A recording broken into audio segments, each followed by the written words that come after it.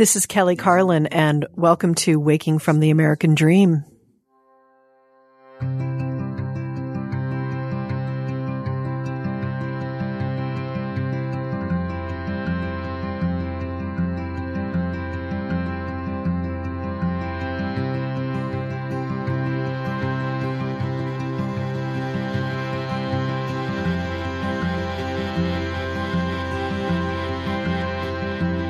When the papers start to stack in, all aligned around the room, when the boxes are all emptied, and it's nearing 1:30 noon.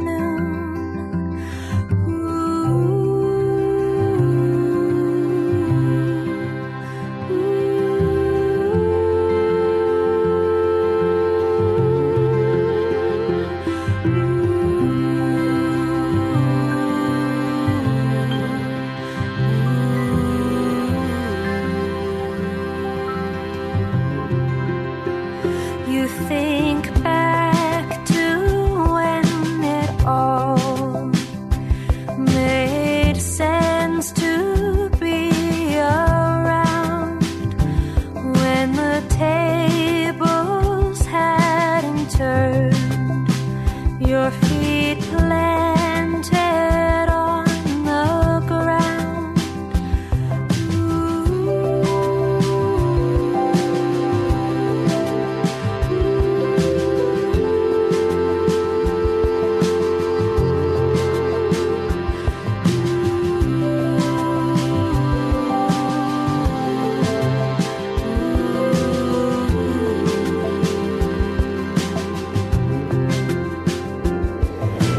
Everything you said that night keeps ringing in my ears.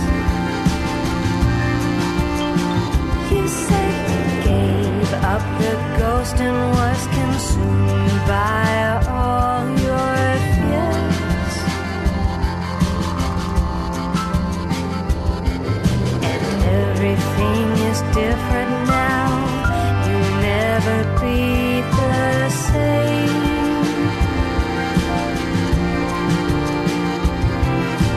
Joke's on me now. I'll take the blame.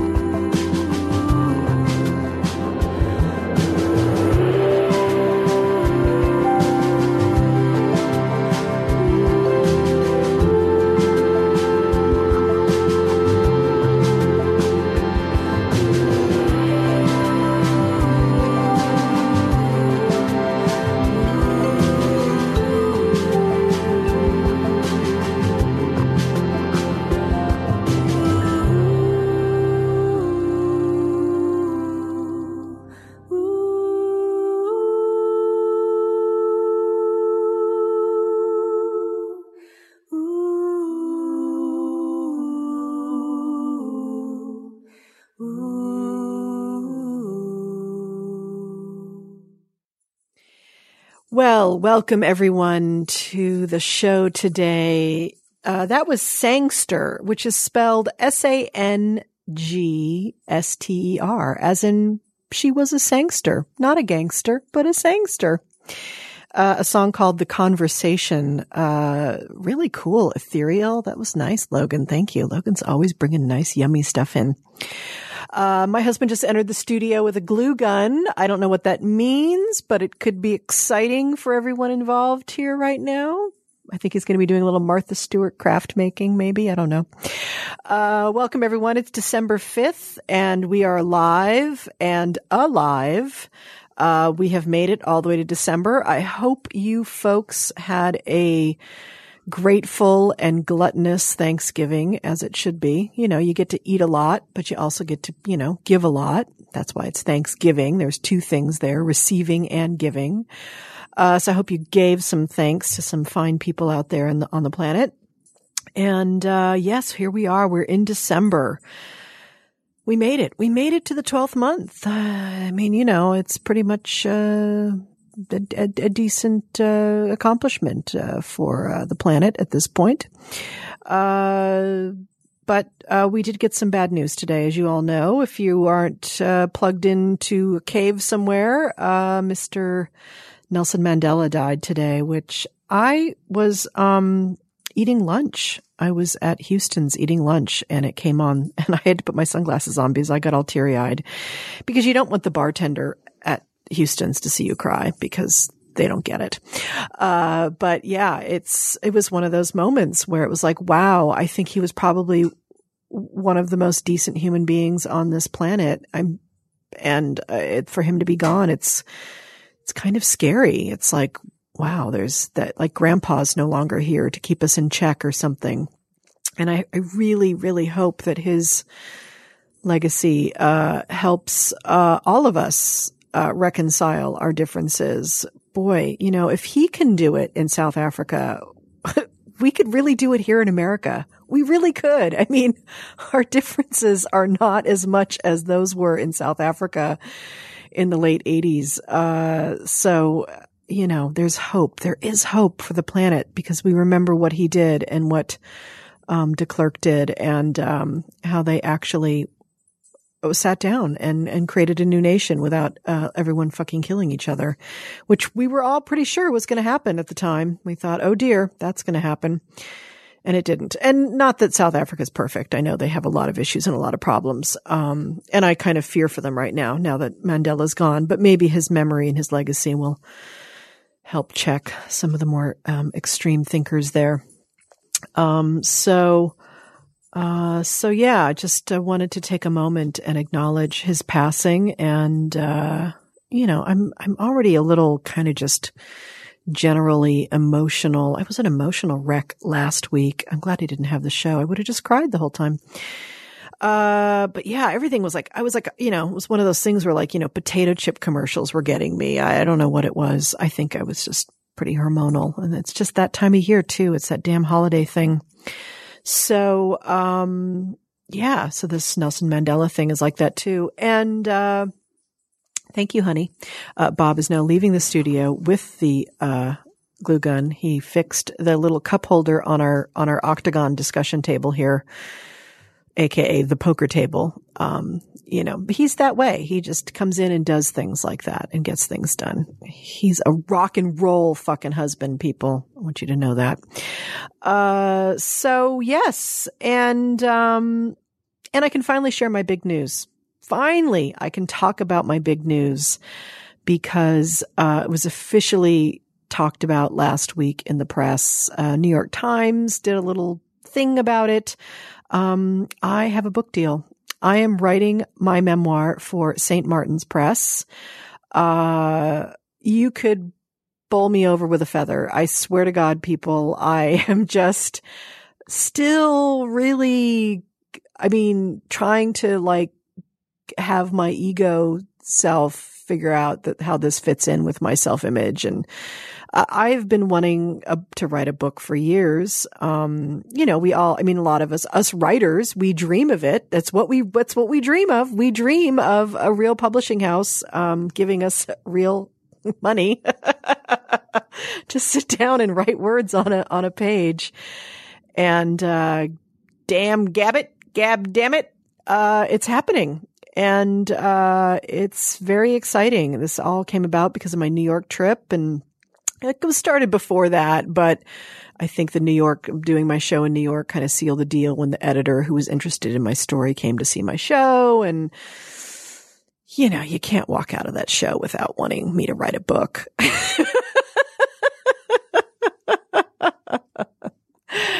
At least that's what I've been told.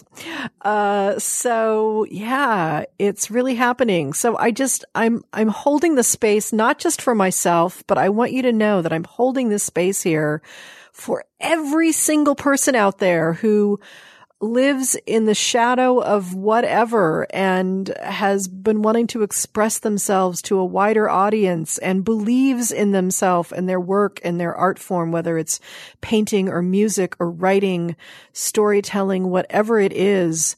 And it just has that thing inside of them that says, keep going, keep going, keep going. Someone someday will recognize the value of it. So I hold that space for everyone, and I'm holding the space on this side where someone has come to me and said yes. So it's very exciting. The book is based on my solo show and as of now has the same title. I'm sure it will, A Carlin Home Companion. And I've been working on the outline, for the last 3 or 4 weeks. Which was okay and easy because I'd had a big outline already kind of worked out for the last 5 or 6 years. I've been very prepared for this moment. I just want you to know that the preparation is a lot of part of it. But today was the first day that I sat down and actually started working on the piece and kind of have some chunks already done, but they're older and they were who I was 5 years ago when I wrote it, or 6 years ago when I wrote it, or 3 years ago, or 2 years ago when I rewrote it. So it's kind of weird because I read it and I'm like, oh yeah, this is good, but it's not exactly where I'm at right now with it all. So some of this beginning stuff is rewriting, but today, December 5th, was the official first day where I started writing my book. And, holy shit, you guys. There's like deadlines. Like I have to have it in by August 15th. So I have 9 months to birth this baby. It's exciting and just completely fucking terrifying at the same time. I wake up, it's like before it was like, oh, you wake up and you do your work in the hope that something will happen. And now it's like there's people and they're looking over my shoulder and there's contracts and gives me a little bit of a chest pain. Hopefully it's not a big chest pain, just a little one.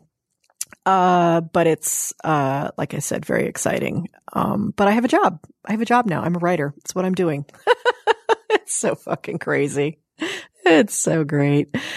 So everyone out there, if you're out there writing and strumming and daubing and painting and sculpting, whatever you're doing, keep on doing it, people. Keep on doing it. Clarify your vision every day. Work on your craft. Put your ass out on the line. Do it for free. Stick it out there. Let people see it. Get exposed. Learn from your mentors. Learn from your enemies. Just keep at it. Yeah, it's all very amazing. So that's happening. Very excited about that. And it looks like I also have a touring agent for my show who's going to help me take it out nationally next year. So all you lovely people who are always tweeting me, bring it here, bring it there, bring it here. God, I'm hoping, yes, we will finally be doing that. Oh, it's going to be obnoxious. You're going to be so sick of me by the end of 2015 when my book comes out. You'll be like, oh, she's got a book. She's got a touring show. Will someone make this woman please just shut up? And I will probably agree with you by then. So anyway, so I've got a little essay here, and then we have 3 really fun people calling in. We have Crobama, Darren Staley from Twitter. We have Lee Camp, stand-up comedian and Moment of Clarity man on YouTube. And then we have Evil Genius Troy Conrad of Setlist calling in. So we're going to have little chats today with them. But I wrote a little something today about writing the book. And I didn't type it out and I didn't edit it because I had to get to like writing the book part. So I wrote the essay, but I didn't rewrite the essay and type it out like I normally do. So it's going to be a little stumbly, but here it goes. I have no idea how to write a book. Well, this book. And yet I do. But the part of me that does not know how, it creates something. It's the good part. It's that part that creates space in me to forge ahead like an innocent explorer heading toward the west, or even maybe like a pilgrim heading towards some sacred destination. I have a map. It's called an outline. I know the places that I will encounter along the way, but how I will feel or feed myself along the way is still a bit unknown.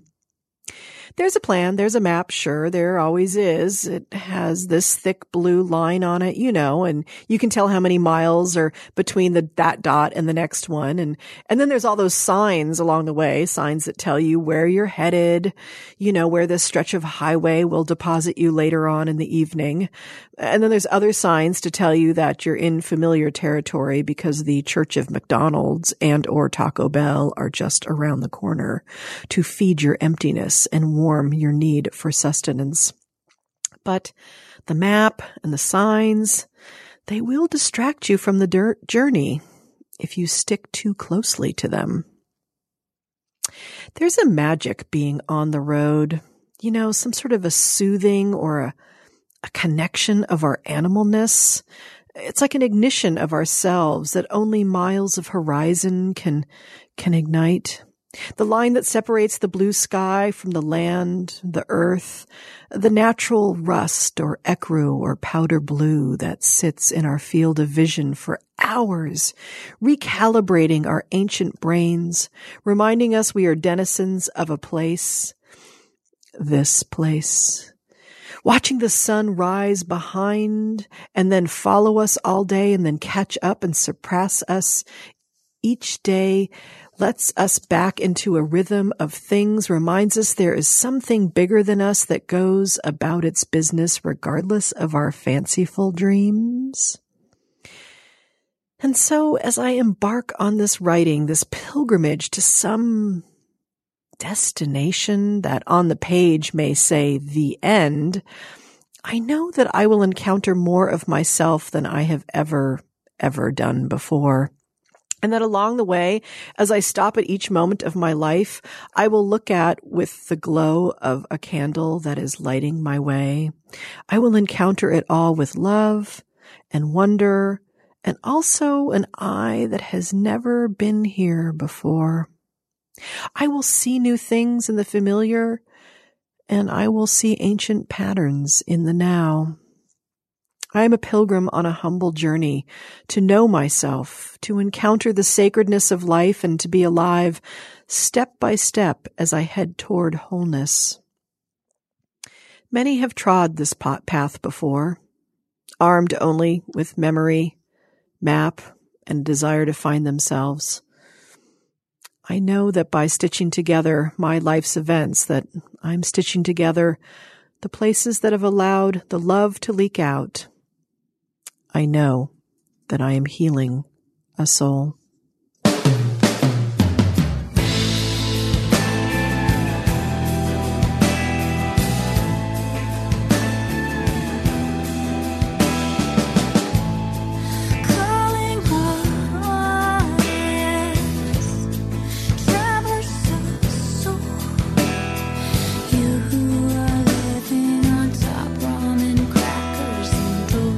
Remember, it's you we depend on.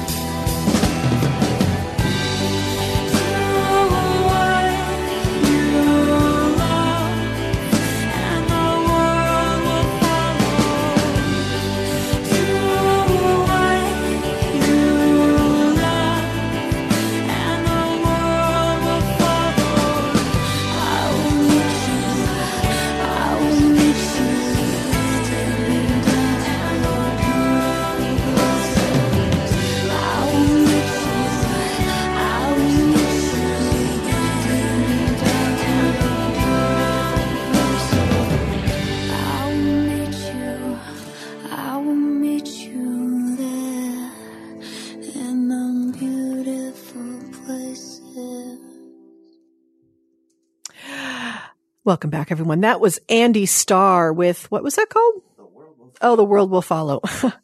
Right? The World Will Follow, people. We're going to follow Mandela, Wilson Mandela. I can't talk anymore. I'm crazy. I'm just typing these days. I'm just so busy typing. I'm typing. You know, what's weird. It's, it's one thing to kind of like do your own thing and kind of not have a deadline or something. And then it's a whole different thing when you're like, every single day I need to sit down and mark out a large chunk of my day. I try to do 2 hours in the morning and 2 hours in the afternoon. So it means I have to say no to things now that I used to say yes to. So I'm kind of, and I'm a total codependent person. So it's just, it's a little like, I have to say no to people. Anyway, so I'm waiting for my first guest, Darren, to call. He should be calling in any second now. And, Darren's going to call because, I asked him, I don't know, it was about 2 or 3 months ago to, take over my dad's Twitter feed, which is at the George Carlin, because I just didn't do it very often and thought it deserved more attention.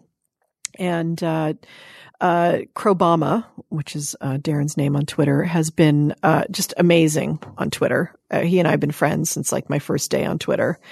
And so it's just been a really fun thing to have someone that I've actually never met in person yet, but we're really good friends, and to have him all the way across the country and doing this thing, very fun. And, it's, the whole, as you guys know, the whole Twitter thing is kind of crazy fun. And, some people think that we're crazy for doing this, and yet, and we are. No doubt we are crazy. In fact, in writing this book, one of the things I realized that I have to do is just kind of step away a little bit from social media.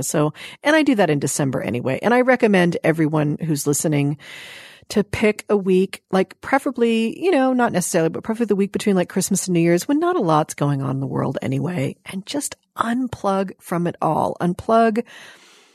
Try to unplug from all the electronic devices if you can. Let your email, just put it on vacation mode, let it go away. Turn off the TV if you can. Maybe listen to some music or something, but try just a whole shift and empty all that stuff out from your psyche and your environment and see what happens. Just curiosity, in a curious way, just like see what happens. And yes, there'll be some separation anxiety the first few days. Trust me. I know all about separation anxiety. I lived on my first teacher's lap for 2 weeks when I was a little girl in kindergarten. I had horrible separation anxiety. That poor teacher. But, that was me.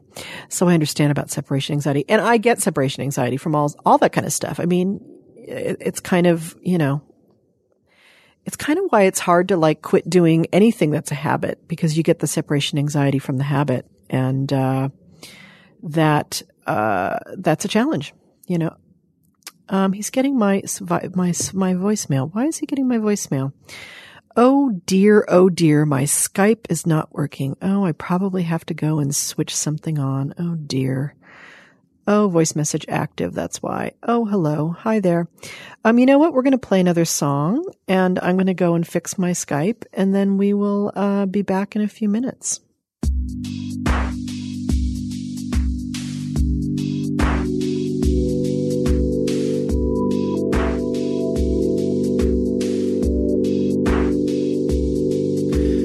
All these good goodbyes again.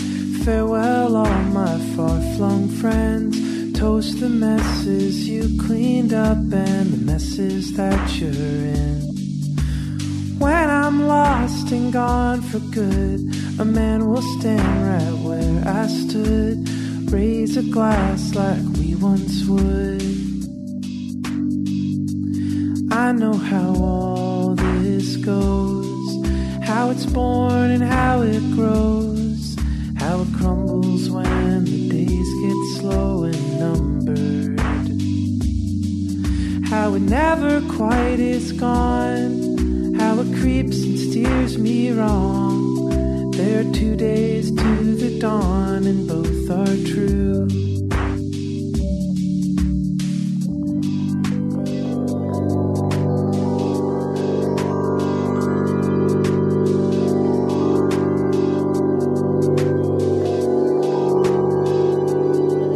I chased it as it teased.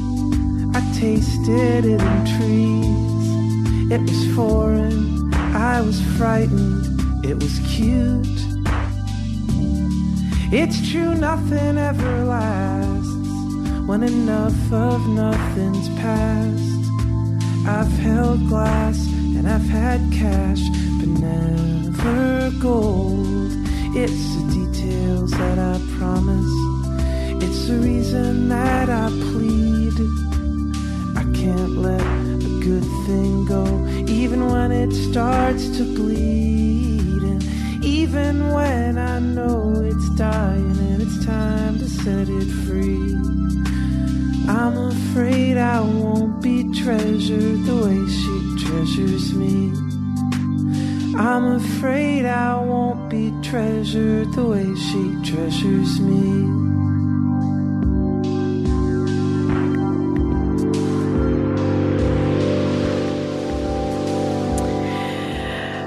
So sorry about that little musical interlude there, but got my Skype working, I think. Ended up having to call Darren back. Hey, Darren, are you there? I am here. You see, this is why I stopped doing a podcast, Kelly. Is this it? I couldn't take it anymore. The technology is so it's just so nerve-wracking. Yeah, and then when something like this happens, you got yourself prepared and you're ready to go, and then all of a sudden, shit. Yep. Oh no. Yep. Exactly. But you know what? At least we're not trying to dock the space shuttle or something like that. You know, it is just, after all, a podcast and Skype. That is true. But in the moment, you do feel like, oh shit, I'm going to miss the International Space Station, and just keep going forever. Right, yeah. In your mind, it's the world is about to end because the microphone didn't work or the call didn't work. Oh no, people around the planet, Nelson Mandela has died because this didn't work. Yes, we've caused the death of one of the heroes of the 20th century. Oh, silly us. So how are you doing? I'm doing fantastic. Congratulations on the book deal. That's big news. I know. I'm very excited, and breathing in, breathing out, as they say. Right. That's one of Dylan's sayings that got me through a lot of podcast and other incidents. Yes. Darren and I have a unique thing we share. We've both suffered from major panic attack syndrome and agoraphobia. So the breathing in, breathing out thing is pretty much a lifesaver and a real basic thing that you kind of forget to do when you're having a panic attack. Yeah, because your brain. The kind of the I don't know if it's the lizard brain part, but the part of your brain that can rationalize that you know what's happening, and you know that it's just a panic attack and you're not going to die and the world's not going to end. That kind of goes out the window. Yeah. Okay, here it is.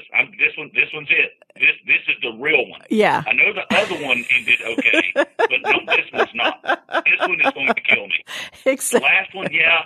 I knew, but this one, this is it. This is the end. Yes. And I used to tell people, and God himself could come down and say to me, you're just having a panic attack. And I would say, fuck you. No, I'm not. Yeah, you're alive. And then when it's over, you think, holy shit, God just came and talked to me. But he was, and he was right.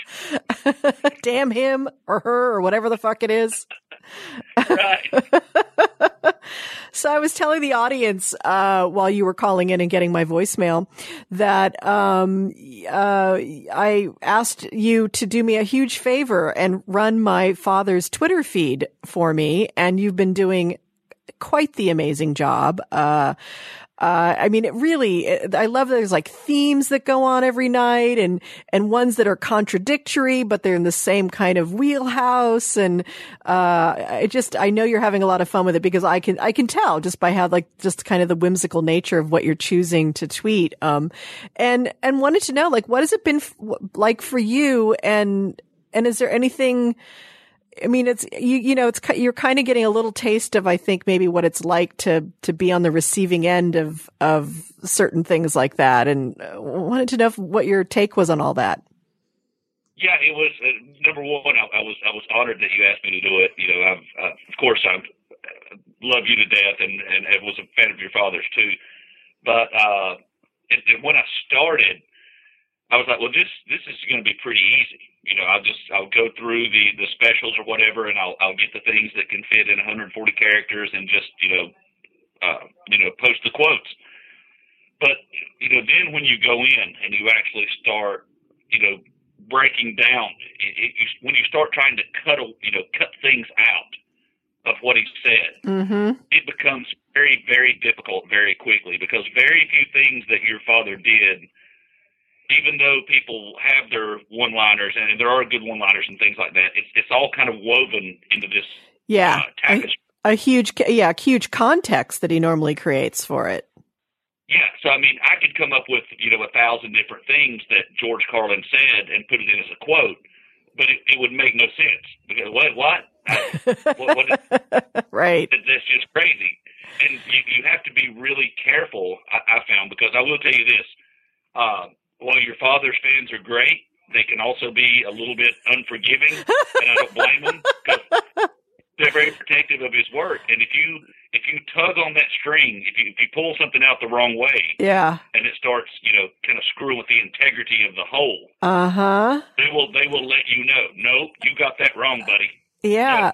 It is amazing how protective they are of him. It's very sweet and endearing and also, I mean, I don't know if you've received any of this, and it can be also sometimes it feels a little misguided too, because you're like, well, maybe you've got the thing out of context, sir. Yeah, and that's the weird, that's the kind of, I don't want to say weird, but that's kind of the thing about it that I was kind of, even though, you kind of asked me to do it on Twitter and people know, I was kind of nervous about talking about it because I kind of like the idea that people, even though they know, obviously, it's not your dad doing it, right. Just to kind of suspend that disbelief for a little bit.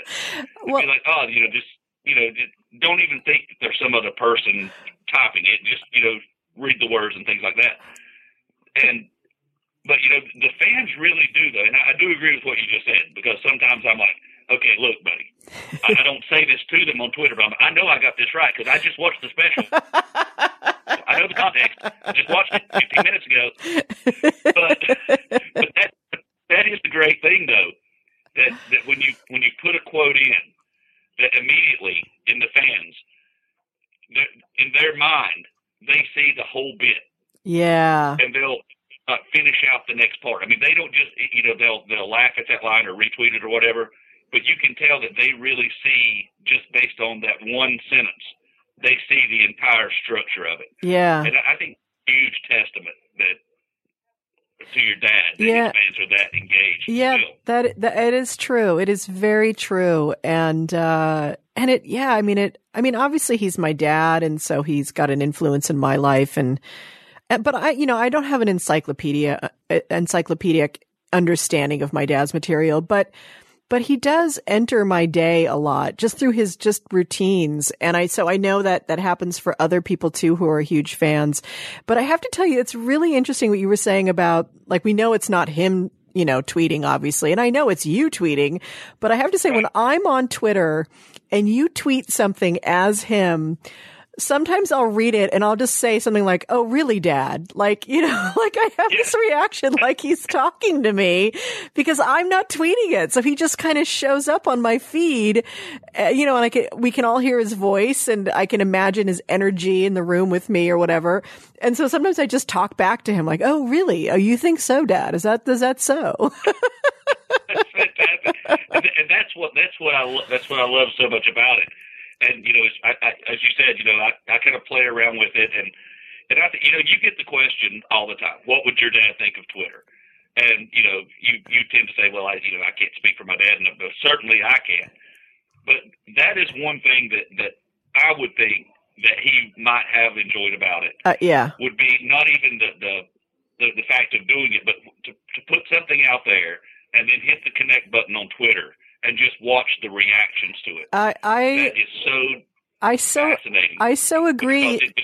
And he only had these long forms to really express himself, whether it was the books that came out every 3 or 4 years or the HBO shows, which came out every 18 to 24 months. And so he didn't have this like daily way of being able to talk to an audience. And one thing he would do, which I found out about, was he would call when Keith Olbermann was on MSNBC. He would email Keith Olbermann at least once, twice, 3 times a week with his like kind of daily observations about some things. He would kind of feed other people some ideas. He also did it with Imus, and he'd call Imus's show a lot. But I think Twitter, like if he had gotten over the bullshit part of it and could just use it to express himself, I think he would have dug, being able to use his older material and kind of put it out there, but also have a place where he could make a comment, a Carlin comment to the world about some asshole in the news, or something, and to be able to have fun with that. And, because, that way he doesn't have, it wouldn't have fit in an HBO show anyway or something. Right. And he is, and I know this mainly because I finally got around, I don't know how I missed it for so long, to reading Last Words. And you can tell by that he truly was such a perfectionist. He really wanted to get everything, right in his set, in his show. Yeah. And I think, and he went on the road and he worked it and he worked it and he changed it and he worked it. But Twitter is such a great way, though, to do that, to put something out and then to come back and see how people are going to react to it. Mm-hmm. Maybe, but I would think he would say, "Oh, it didn't work that way. Let's maybe when I go on wherever I'm going next, I'll try it this way." Yeah. Just use those reactions that he gets in real time to kind of develop more. Develop the jokes more. Yeah, it would have been a fascinating thing to have seen, to really. Yeah, I mean, I know he would have fucking hated Facebook. He would have never done Facebook, but I'm sure he would have made fun. I'm sure he would have made fun of it the whole time, even if he did it. Yeah, I'm sure he would tweet one day and then come back and say, "These assholes on Twitter are stupid." Yeah, and I could even see him, making the case of like being able to excuse the whole thing and then saying, but at least Twitter allows me to do my stuff, these short bits like this way or something like that. I could see him justifying it in some way. Yeah. And the contradictory stuff, you mentioned that earlier. That's one of the things I love most too about doing it. Number one, watching the reactions, but especially the contradictory stuff, because people will comment, and it's weird for me because I've posted the quote and they're commenting back. Of course, I don't comment back because that's not what the whole deal's about. Right. But if they will say, that you just said this 5 minutes ago, and I always go back to that. I always go back to that line. I'm pretty sure it was in Last Words, where he says, "At my age, I'm allowed a little inconsistency." So anytime I start getting stuff back that says, "Well, wait a minute, no, you said this, and now you're saying this," I'll plug in that line, and people just get over it instantly. Oh yeah, okay, that's right.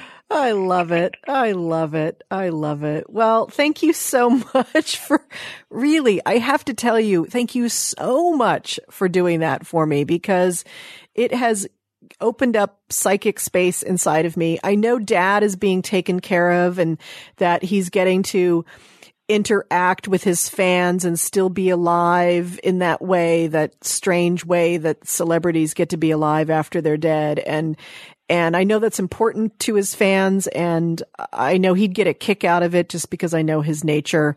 So I want to thank you just publicly again for taking this on and doing such a great job, and really just being who you are. I love and adore you. And Everyone, you need to follow Crobama on Twitter. God damn it. Well, thank you very much. And before I let you go, I will tell you one quick story, because I know you got two guests. Yes. Fantastic. I'm thank God that I went first on this, because I'm going to follow Troy Conrad and Lee Camp. Jesus Christ.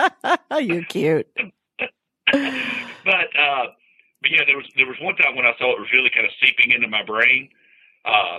Some of your dad's stuff, because I was watching the news, and some building or something was on fire. And usually my reaction would be, "Oh my God, the building's on fire." And my reaction that day initially was, "Oh my God, the building's on fire." And I said, "Okay, I need to stop watching George Carlin specials You need for a couple of days." to step away from the man, the man who's excited about the disasters. Oh, I love it. Well, thanks so much for having me, Kelly, and I love you too. And have a great show with the rest of the guys. And thank you again for letting me do it. I hope I'm doing you proud and doing him proud. You know you are, and thank you again. And see you later. All right, bye-bye. Bye-bye. So yes, that's my friend Darren from Twitter. This is the amazing thing, about Twitter. I mean, I would have never met this person who's in North Carolina, who, when I met him, was agoraphobic, had not left the house in many years. And in the last, I think it's 3.5, 4 years since we've been hanging out, he's gotten his driver's license. He had a podcast for a while. He's now got a job where he drives to other cities to do some work. And it's just the coolest thing in the world. He's writing and all sorts of things. Very funny too. Very, very sharp and funny on Twitter. Highly recommend. Big hashtag FF for him. So, I'm going to give, Mr. Lee Camp a call, because I've decided, you know what? Fuck the Twitter. Oh, got it. Oh, no, don't want to do that. Don't want to do that. Stop that. See, I'm already fucking up because I'm just a spaz here. Hold on. I need to get to my, pad where I can call somebody. Why I don't understand what's going on with my Twitter app. I mean, my Skype app here today. This thing's really bad. I don't know where my thing is. It's like I'm missing. Oh, there it is. Oh, there's the keypad. Oh, Jesus Christ, Kelly. It's, I'm sure you people are fascinated by this out there. Oh, we don't need to do 917. Okay. Well, I'm not going to give you Lee Camp's phone number. Stop that. You can't make me do that. You kids are so cute out there. Okay. Here we go. And now we're calling. Oh my God. It's just like as if I was a marsupial and I'm learning how to hold a fork. What does that mean? I don't even know what that means. 1 ringy dingy dingy, 2 ringy dingy dingy.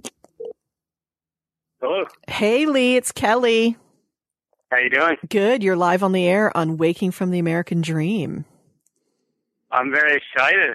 I'm thrilled. I'm so excited I'm speaking to you, and even more excited that you're getting in an airplane and you're coming to this coast within hours, I believe.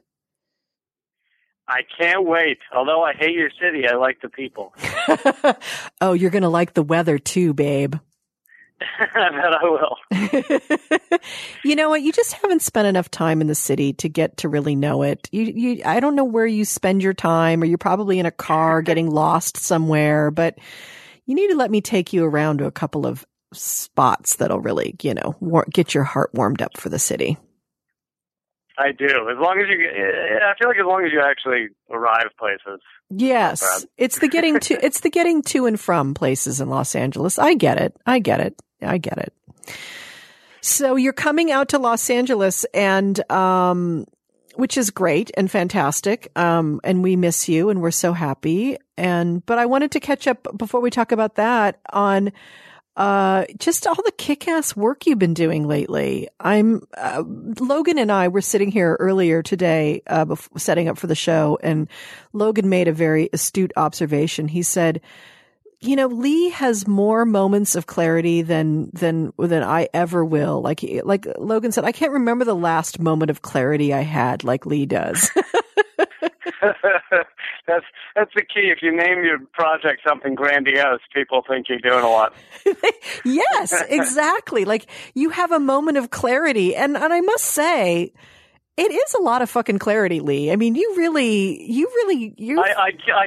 calculated it recently. I think it's over 17 hours of episodes that are now up.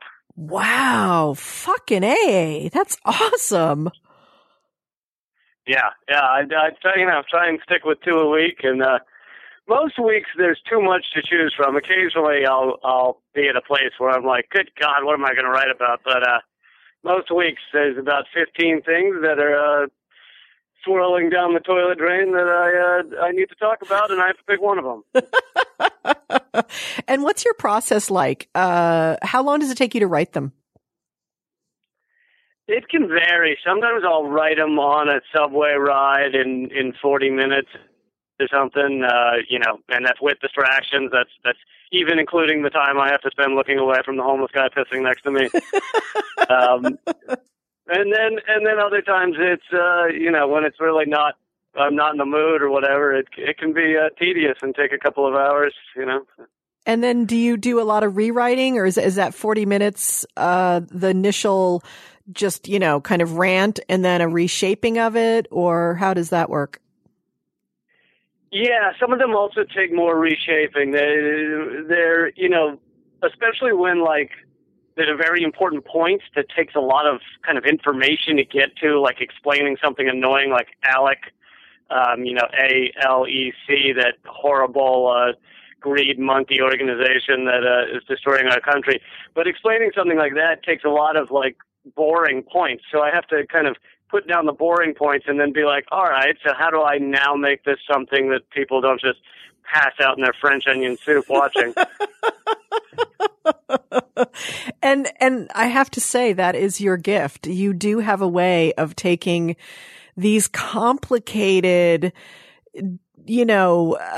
involved cavernous issues and laying them out in such a way that it's suddenly you're at a tapas bar and it's like small plates. Oh, I can take a small bite of that and a small bite of that. And I understand this now. I am a tapas bar of horrible things going on in the world. I like it. You could put that on your business card. I'm okay with that. Yeah. I really do. No, I think the reason thank you for the compliment. And I think the reason that these are the issues are like that is because, I've said before that boring evil is the worst kind. It's the most powerful kind because no one's going to sit there. 99.9% of America is not going to sit there to fucking weed through this stuff and figure out just why it's so evil. A good example, I just found this out today, is in the southern half of the Keystone Pipeline, the pipeline that everyone hates that, is going to destroy our country and everything. They've renamed it the Gulf Coast Project so that no one is paying attention. Essentially the southern half is going through unabated because they changed the name to something really lame and boring. Yeah. Wow. It's such a great point. I remember when I was at UCLA, a communications major, and we studied political communications. And this was 91, 92, 93. And we were studying why the Iran-Contra affair didn't get any traction in the country. Like why, Reagan hadn't been put in jail for this and why people were getting off. And it was just what you explained. It was just too complicated for the American people to sit down. They'd actually have to sit down for 10 minutes to understand it. And therefore the networks didn't really know how to create a story around it that got any traction. There wasn't any big bully like Russia that they could just put a demon face on and make it an easy fairy tale. And right. It's just part of human nature. We're easily, we're hardwired not to sit down and understand this stuff in some ways. And that makes people like you and I very frustrated with humans. Yeah. And, so that's my goal is to take comedy and make it so that it's not so boring. And it's not just a comedy, I even spice up the Moment of Clarity videos with, weird photographs. I think my last one, I somehow mentioned how McDonald's is turning us all into sloths or something. And then I show like a 5-second video of a sloth crawling across the road, and you got to have a lot of bells and whistles just to get people to listen to a little bit of truth. Yeah, yeah. And so my question is, are you exhausted and burned out yet? I have my moments. I certainly have my moments. It's an up and down process. I mean, I've never gotten burnt out to the point where I'm like, I'm quitting this goddamn thing. But I have days where I'm like, I can't handle the news. I don't feel funny. But luckily I usually bounce back pretty quickly. It's a very short roller coaster ride as opposed to 3 months where I live in a cabin in the woods and grow my beard out. Yeah. And do you have any restorative practices that you do? Do you unplug at different times of the year just to kind of fill the well back up and replenish? I kick the cat and I masturbate. Does that count? In that order, always?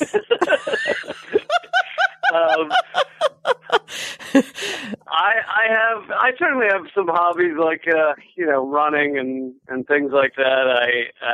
And at the end of the day, I'm not good at watching like really stupid things. Like I can't turn on a sitcom really and sit through that, but I will watch some things that are less political, documentaries about more fun topics or whatever, and to kind of get my brain out of it. Good.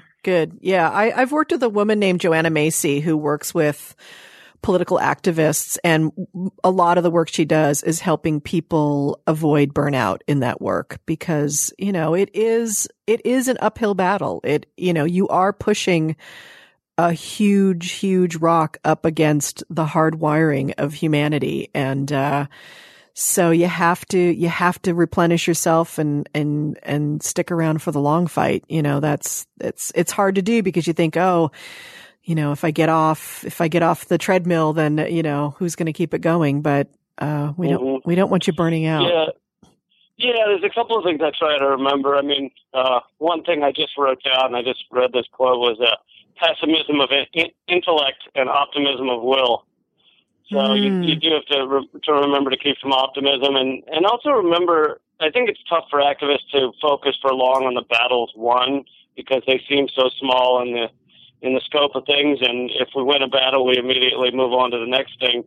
But it's important to remember those. I mean, in the past couple of years alone, you have things like the fact that we didn't bomb Syria, which as far as I can tell is the first time we've seen the war machine and the media machine ramp up for a bombing that basically the people said no to at a high enough level that it stopped. And, so there are things, and who was it that was up for Fed chairman? Was it Paulson? Mm-hmm.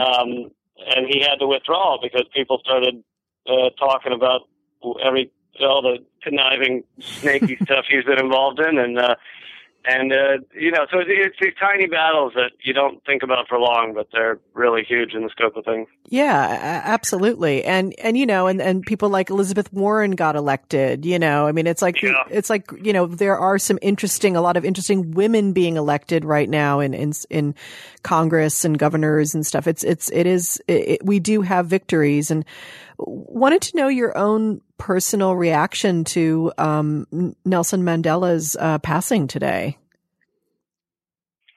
Oh, I think it's a loss of it's a massive void for a great fighter and activist, and it's a big loss. But I mean, I guess he luckily he lived a long life, and I hope people will continue to step up to fill that void.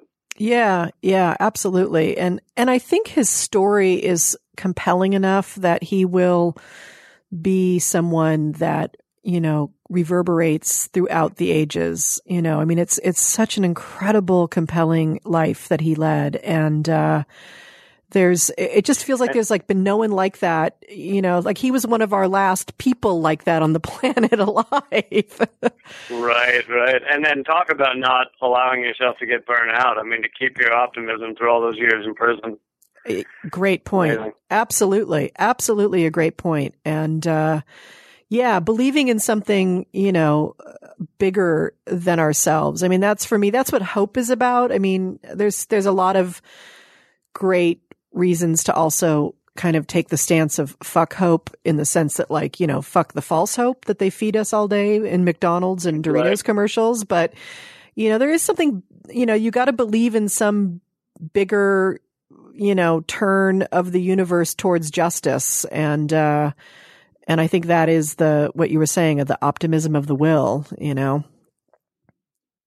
Yeah. I mean, I think the arc of history is towards justice, but it's a slow and hard one. It's a slow motherfucker. It is. It's like a sloth crawling across the road.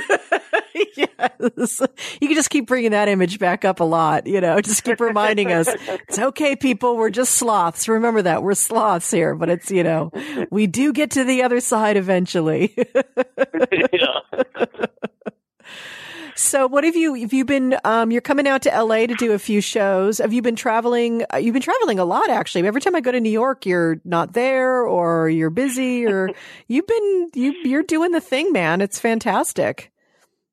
I have been running around a lot, doing a lot of shows. I was in the middle of the tornadoes in Illinois, so that was good. And I did the Edinburgh Festival for the month of August, and yeah, I've been running around a lot, but I'm excited about these LA shows because I haven't done a show in LA in like a year, and I'm sharing the stage with a great activist band, Rooftop Revolutionaries. They're going to do an unplugged set, and we're going to do 2 nights together, so it's very cool. And Rick Overton is opening one of them. Oh, fantastic. I'm going to be in Hawaii while you're doing that. I'm sorry. I know, but it's my father-in-law's 89th birthday, so they twisted my arm and said, you have to come to Hawaii for that. Well, enjoy your vacation. I will. I'd like to tell you we're going to have more fun in LA, but I don't know if that's true. Well, we'll get to see each other anyway, because I don't leave till next Thursday. But want to know, so what are the exact dates, and where are you going to be in LA and Santa Barbara? December 7th in Santa Barbara, and 13th and 14th in LA at the Fake Gallery. The 13th, the Friday, is almost sold out, but there's plenty of tickets for the 14th, which we added later. And it should be an amazing show. It's really cheap, $10, I think. And if you just go to leecamp.net/schedule, that's got all the info. Fantastic. And you'll have a blast in Santa Barbara. Kimmy D's producing great shows up there. I heard it's a great venue. It's great. Yeah. You'll have a great time. And the Fake Gallery is one of my favorite venues in town. Just a great. So everyone in LA, get out. Go visit Lee's website, get your tickets for the Fake Gallery. And then you people in Santa Barbara, you know who you are, the ones who crave comedy because you're surrounded by a bunch of asshole fucking Republicans. Well, guess what? A fine young mind is coming your way to make you laugh and make you think. So, Lee, I'm so excited to see you. I will text you later, and we will make plans to see each other's face in the actual flesh. And sounds great. And have safe travels. And thanks for coming on and chatting with me. And I love your work, and I'm so happy you're in the world. And because I'm exhausted most of the time, and I can only watch American Idol. Thank you, Kelly, and your friendship is something I cherish very much, and thank you for having me on the show. I really appreciate it. Oh, anytime, and I'll see you soon. Have a great night. Have a good weekend. Have a safe flight. Good night. Bye. The fabulous Lee Camp. If you don't know his work, please go Google Moment of Clarity, Lee Camp. Like he said, he's got over 17 hours of material now. He does these they're 2 to 5 minute videos, and they're also always on a subject matter, and it's a rant straight to camera. But like he said, he's got images, but it's really, really amazing stuff. He explains crazy political stuff going on that you might not understand. He'll get you fired up about any issue. He's very, very lefty. So if that's not your cup of tea, you should go anyway and check him out, because he'll make you laugh no matter what, even if you don't agree with him politically. But I have a feeling about 99% of you out there probably do. If you don't, I don't know what you're listening to. No, I'm just kidding. Wonderful Lee Camp. So excited to see him. I've been to New York twice in the last few months and have not been able to run into him. He's been such a busy man. And Mr. Troy Conrad is going to be calling here, and I'm actually going to call him back right now because he's calling. So now if you don't know Troy, you've heard me talk about Setlist all the time on this show. And Troy is the evil genius behind Setlist. And Troy will tell us all about it. Hi. Hey, Troy. Hey, how's it going? Hey there, Troy. Welcome. You're live on my show, Waking from the American Dream. I can't even talk anymore. I'm so excited. Ah, fantastic. I'm know. Glad to be with you. Yeah, I know. I don't think you've ever been on my show, have you? I have not. This is such a wrong thing. I'm so glad we're fixing that right now. And yes, first long time. I know. And I mean, we spend so much time in foreign countries and all sorts of other places together. Yes, we have on the Setlist Adventure. On the Setlist Adventure, yeah, that's why I wanted to have you on the show because I talk about the show all the time on this show because if there's comics on, I'm always asking them about it. Do you know about it? And most of the comics on have been on, and so my most of my listeners know about it. But I wanted to have you on because I wanted them to hear about just how it came to be and the development of it and just what's happening with it now and all of that. I know there's a ton of exciting stuff happening around it, but you know, people have just started calling you the evil genius, Troy Conrad, because of this concept that you came up with. And so I wanted to know, how did this start for you? Well, you know, I have to say, it really is. I'm so glad that you do talk about the show with the comics because it is a really fun. It's a fun conversation to have to hear about the journey that they're having. Like, there's this in the moment journey that they're experiencing, and then there's this like overall comedy journey that this is a part of, and it's just really, really amazing to see how passionate people get about it. But as far as how it started, you know, there are so many little variables along the way, but basically, I always enjoyed when I did stand up a lot. When I was that was like my main thing that I did. I found that the shows where I would improvise, like put myself in a serious hot water situation, just by myself. The shows where I did that were more fun for me and I think the audience, even if it wasn't perfect, it was real. And so I did that at clubs for years and years and years, and then I started, you know, doing solo shows around characters who improvised as most of what they did on stage, and I had so much fun doing it. And I also wondered why more people don't do that, except for crowd work. You know, comics will riff and they'll do crowd work, but what happens is the audience is going, yeah, but I'm sure they've had somebody say that before in the front row, and right. I'm sure they planned that out. And, you know, the fact is, most of the time they haven't planned that out. They're just completely in the moment and trusting themselves, but the audience doesn't know that.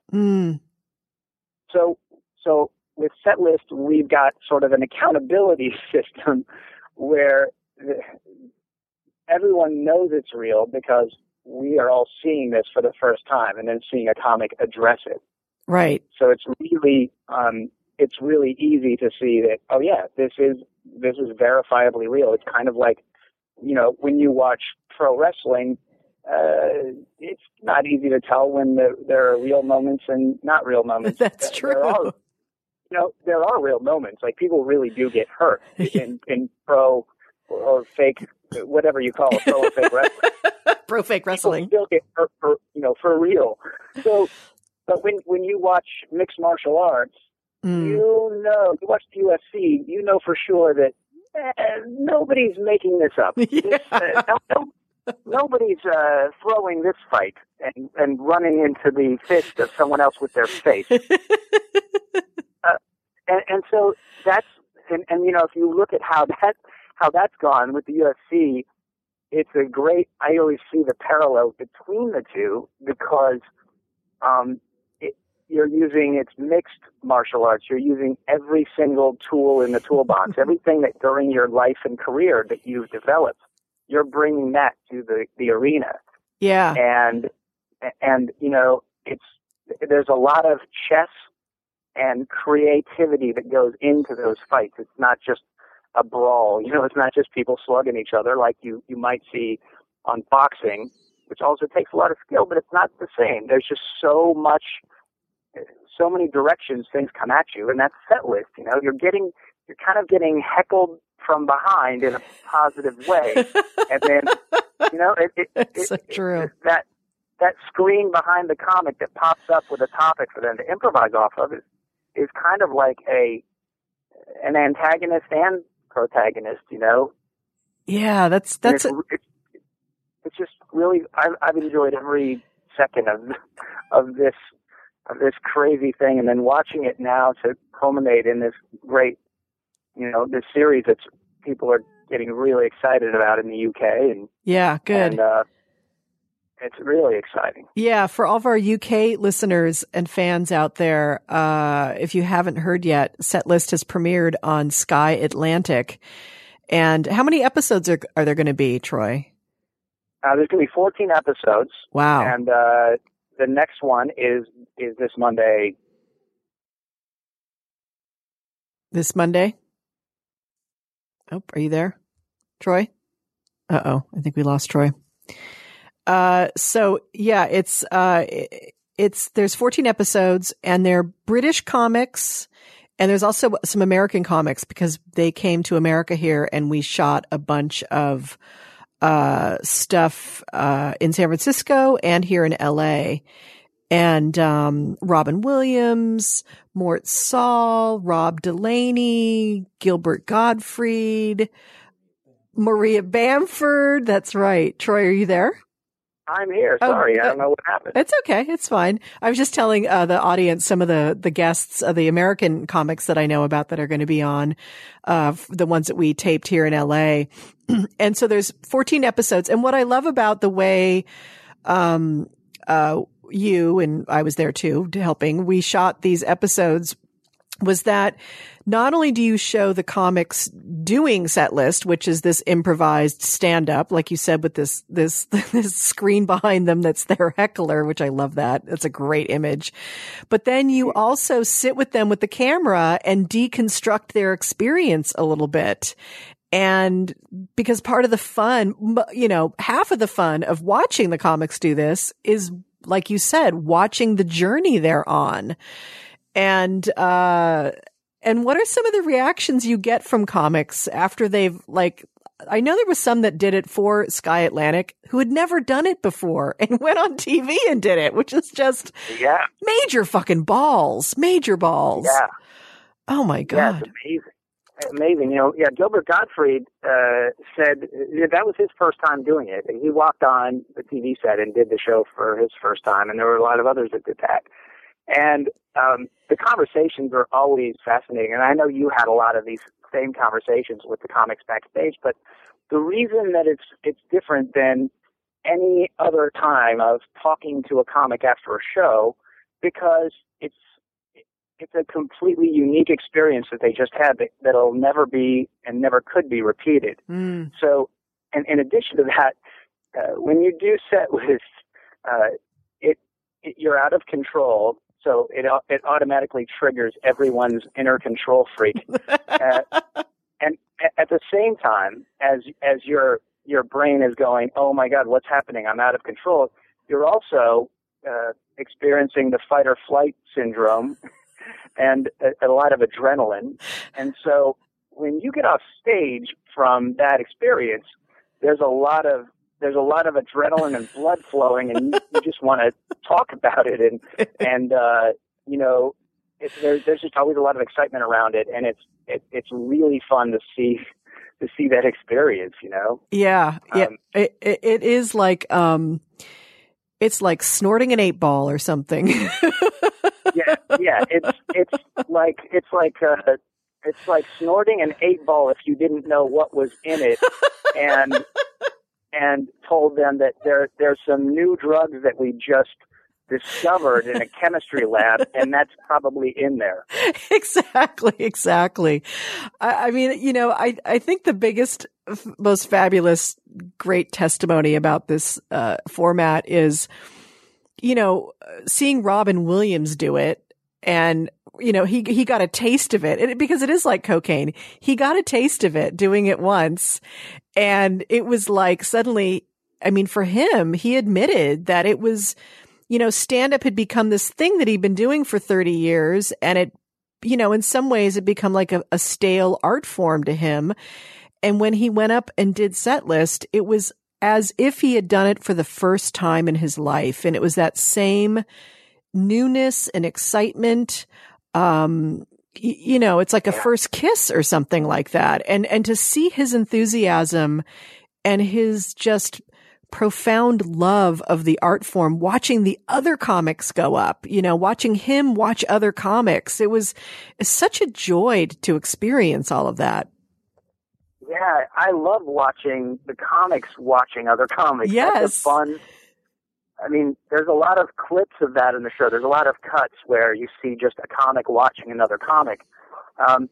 Because, you know, comics are very jaded, and after a certain amount of time, we've seen everything. And, you know, once in a while, there's people that you go and you stand in the back of the room and you have to watch them. But even if it's someone you're excited about, most comics don't always watch every comic, you know. But with this show, it's so invigorating to see what's happening. You kind of want to see, what are they going to do? It goes like, it's like the UFC in that way, mixed martial arts.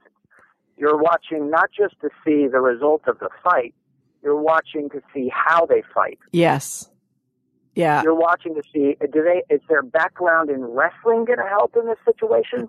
Or is their background in karate going to really take advantage of this particular thing that was thrown at them? You know, you're just really watching this comprehensive package of everything within the DNA just spilling out, trying to solve problems. Yeah, it's so true. And it, you know, when you watch, you know, if you know a comic and you kind of know their style and you watch them get up there to do it, and you know it's going well when you almost say to yourself, wow, it's just like watching Dana Gould do his normal Dana Gould thing, but he's talking about a pumpkin, a Nazi pumpkin or something, you know? That topic's probably been used, by the way. I think it probably has. By the way, I just went to, you know, we do an open mic version of Set List at Flappers in Burbank, and it's a comedy club here, and I just went out and cleaned out lists that have been there. Like, we have them on big giant paper poster board lists. Mm-hmm. And I just went and cleaned out like 25 pounds of old lists. And I joked that 20 of those 25 pounds was just Nazis and AIDS. It is a familiar theme that does pop up, because it seems to be a good anchor for something. There's like an extremity to it that kind of Set List invites, you know, that if you add that extremity, it kind of makes the brain go in a certain direction or something. Yeah, as Paul Provenza, my partner in crime, along with Barbara Roman, you know, Paul always says, like, the important thing is getting everyone out of their comfort zone. And if you have to do that through being really, you know, being a little shocking, or just being like having a topic that maybe they don't want to talk about, or just something completely absurd, something that doesn't make sense. There's so many ways to get to that, and sometimes like ridiculous things like Nazi faces. They come up, they are used shamelessly, and it almost always turns out to be a really hilariously fun, original thing when they wrestle with those kinds of topics. It's just an exciting, you know, cage match. And when Paul Provenza designed this awesome set, which if people can see pictures of it on the website on setlistshow.com, and if you're in the UK, you'll just see this on the series. But it's like a gladiator arena. It's in the round. It is. Stage round, and everyone is filled in on all the sides, and it's just it really makes you feel like you are in the game because you are. And really, the audience is so close that they feel a part of it, and they're seeing every little facial muscle while this person's thinking of, what the hell am I going to do with this? Well, and there's a lot of fun in that. Yeah, and you bring up the audience, and that's one thing that the comics have a really interesting experience of, because, there are comics, like the big names are used to going into a theater and having the audience automatically on their side. Most road comics are going into clubs and have to convince the audience to be on their side, unless they've got a following.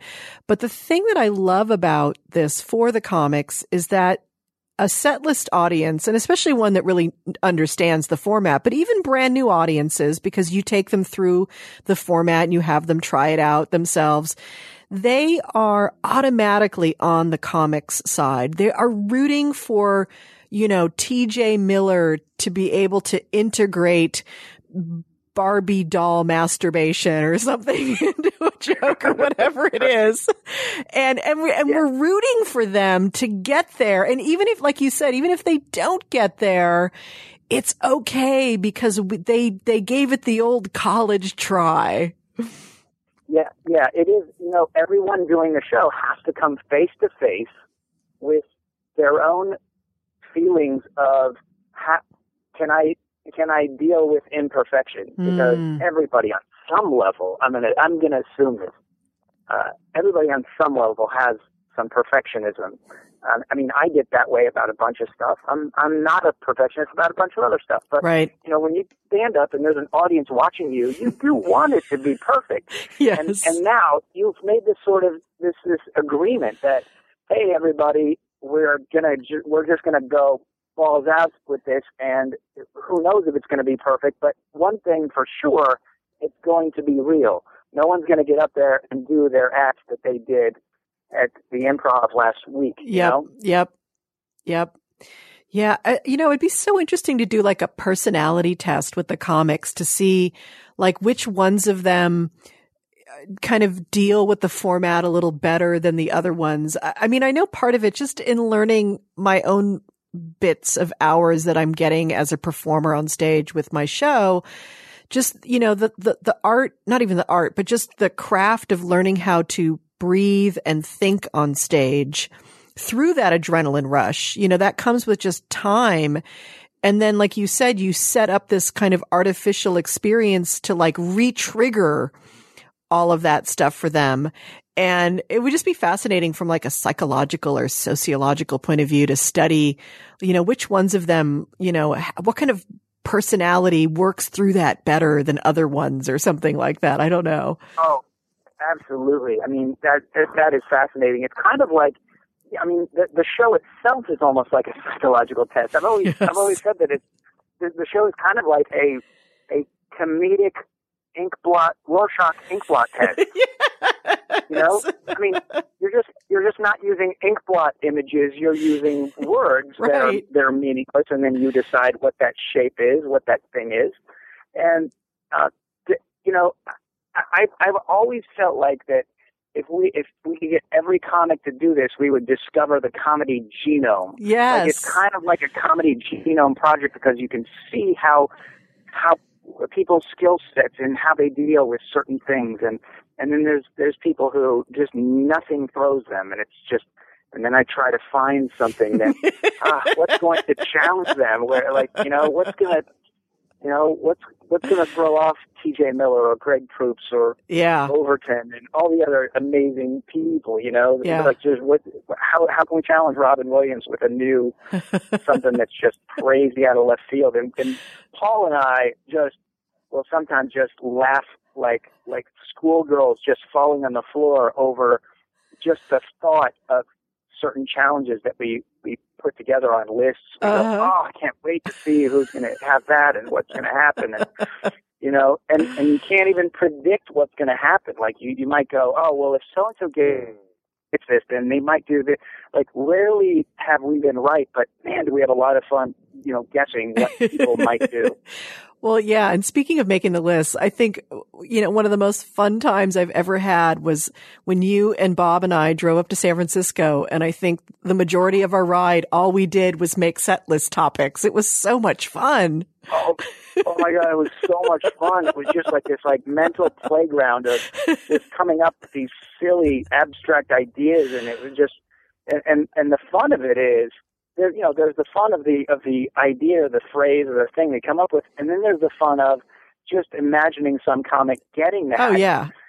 And having to deal with it. And then watching them get it when you choose one of ours and it's up on the list that night and you're like, oh my God, that's one of mine. And then they watch it and you watch where the comic goes with it and you're like, wow, I would have never done it that way. That's so amazing.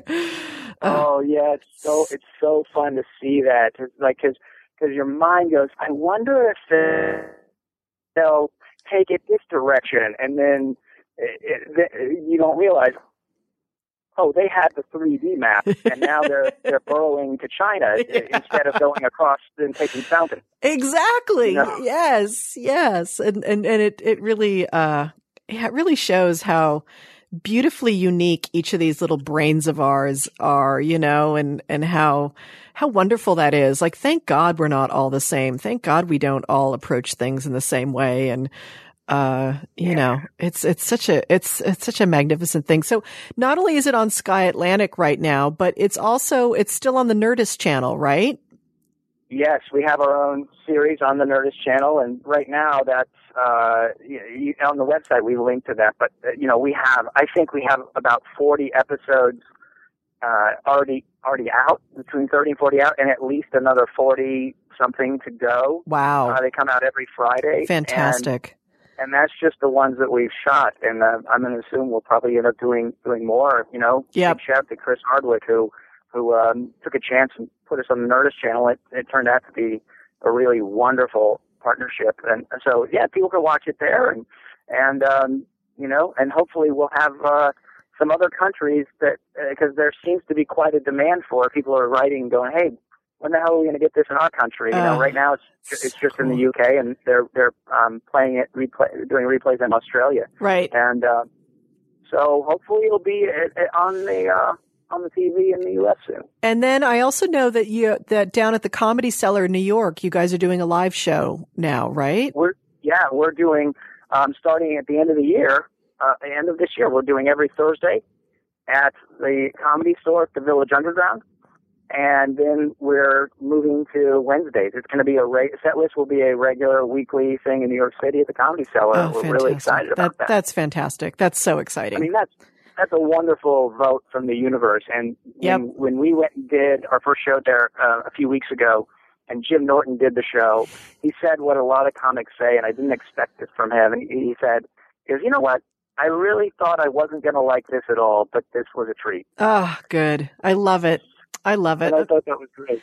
Well, you know what? It just brings such a smile to my face because, I don't know. I just love it when the good guys get a little notch up there on the win column. So I'm so happy for you, Troy, and just so excited that Paul and Barbara and just was thrilled to work on it when I got to work on it last year. I had a blast working with all of you guys, of course, always, because we're family. We got to be roommates in London. And we got to be roommates in London, which was amazing. It was a blast. And thank you for your contribution to the show and for all the stuff you've done for it, and also your being there for me and for everybody throughout this. It's been really incredible. Well, my pleasure.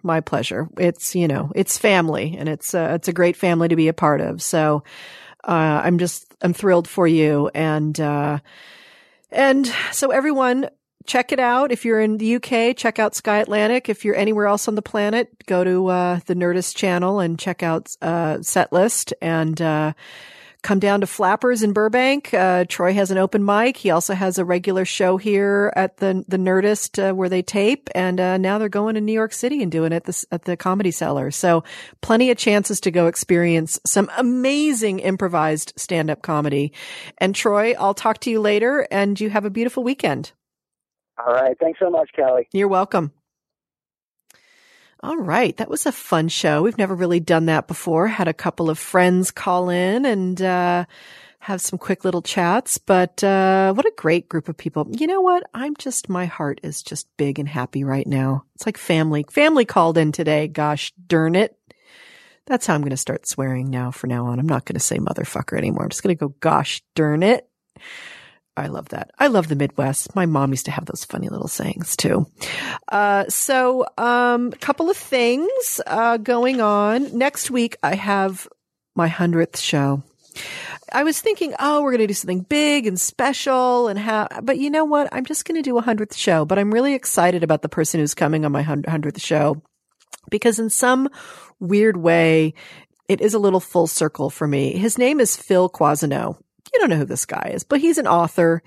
He's written a ton of books, but one of the things that he did early on in his career is he did an interview book with Joseph Campbell, and Joseph Campbell was his mentor.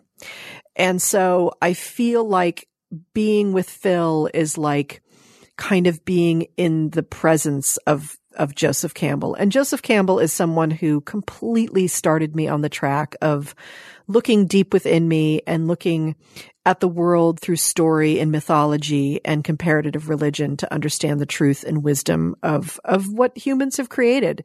So I'm very excited to have Phil on the show next week. He's written like 10,000 books, basically. But we're going to talk a little bit about the creative process next week. He's got a great book about that. Called The Creative Spark or something like that. He sent me a shitload of stuff. He's like, and then the other cool thing that Phil did is he hooked me up with The Dude. I'm talking not Jeff Bridges. I'm talking the real The Dude, like the dude that The Big Lebowski was based on. The Dude does abide, and he will be abiding on this show next year because he and I have emailed each other and talked to each other, and he's a totally cool guy. Of course he is. He's the dude. So Phil's very cool. So that's going to be my 100th show, and that will not be the last show of the year. We will do an octagon discussion table, I believe, on the 19th, to round up the year, even though I think Logan's going to be gone by then. Are you going to be gone by the 19th? He leaves the 16th. So Logan will not be here for the last show of the year, but we will have a panel discussion with, the usual suspects on the 19th. So that's going to round out the show, and the year. And, so there's all that. And, just a couple of things, just so you know, right now going on live, and it's going to be going on for the next 24 hours. The fine people at the Young Turks channel, the Young Turks Network, Cenk Uygur, Anna Kasparian, Dave Rubin, Jibby Dore, all those people, they are on live on their Google channel right now, or on the YouTube channel at the Young Turks. They are finishing up, rounding up money to raise for their studio. This is an independent media at its finest. I love Cenk. I love his point of view. I love his fresh perspectives. I love all the shows. I've been on many of the shows. I'm going to be on The Point next week. But if you feel like going over there and checking out what they're doing, they're going to be going 24 hours live to raise the last bit amount of money for their new studio that they've just opened in Culver City. They don't have a lot of corporate sponsors. They're definitely membership supported. Support this independent media. It's very important. They've got an Indiegogo campaign going on, even if it's $5, or join for a membership, their yearly membership there. But I really recommend supporting these people because they've got a fresh perspective and they do great work over there. And I was going to have them on the show today and we didn't have time. So I just wanted to mention that. They're good friends of this show. And if you're in a really generous mood, go and support this show. We've got a little PayPal button on my website at kellycarlin.com/waking. Go push the PayPal button. Give us some bucks. It would help support the show here, keep the electricity going, keeping gas in Logan's car, and keeping the tea bags that we drink here. We drink a little tea before the show to get all jacked up. And so that is that. Thank you, Logan, for being here today. Thanks for the great music as usual. And, thank you all for listening, for being here. Thank you for being on my journey. And, I think about you guys all the time out there, and, we're rounding out the year. We're heading towards the end of it, but gosh darn it. I'm going to keep saying that. Gosh darn it. We're doing it. So you guys go out there, paint your paintings, sing your songs, write your soliloquies, Do people write soliloquies anymore? I don't know. They probably don't. They probably call them monologues. It's like The Moth. The Moth isn't a soliloquy. Anyway, we're going to finish up here with a song. What are we finishing up with, Logan? Life the Movie. I love this song. All right, you guys, have a great weekend, and we'll see you next week. Bye.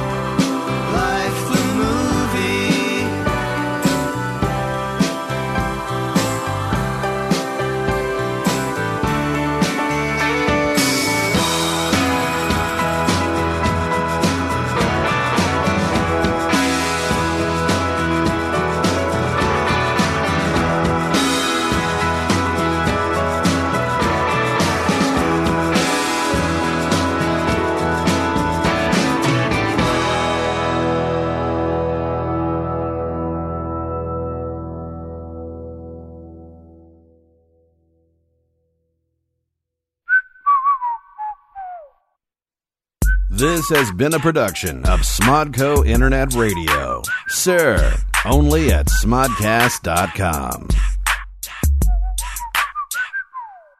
Hey, Kev, it's time to record a new Smodcast. Fuck off. I'm listening to one of the other great shows on the Smodcast Podcast Network. Scott? There's so many to choose from. You damn skippy, there's so many to choose from. I'm on 5 every week myself, man. Hollywood Babylon on Monday, Smodcast with you on Tuesday, Jay and Silent Bob Get Old on Wednesday with Jay Muse, Fat Man on Batman every Thursday, and then I wrap up the week with Edumacation with Andy McElfresh. There's so many to choose from. Hell yeah, son, and those aren't the only podcasts. Those are just the ones I'm involved with. What about the podcasts of Smodco that don't feature me, man? Like Tell 'em Steve Dave, Last Week on Earth with Ben Glebe, I Sell Comics with Ming and Mike. There's so many to choose from. Hey, man, there's also Film School Fridays or Netheads or Get Up on This, Team Jack. There's so many to choose from. The Breaks, man. Waking from the American Dream. Bagged and Boarded. Phoebe. Soundbite Nation. These are all the shows you could be listening to over at smodcast.com, Scott. There's so many to choose from. And if audio's not enough for you, man, if you're just like, no, I want the thick dick of video as well, man, well, you can go to our YouTube channel, which is C-Smod, or you can watch Comic Book Men, our show on AMC, following The Walking Dead and The Talking Dead every Sunday night. There's so many to choose from. That's right, Scott. There are so many to choose from. So get choosing, kids. Go to smodcast.com. Start getting picky, man. Stick these sweet, sweet oral sounds into your ear pussies. There's so many to choose from. You said that already. There's so many to choose from.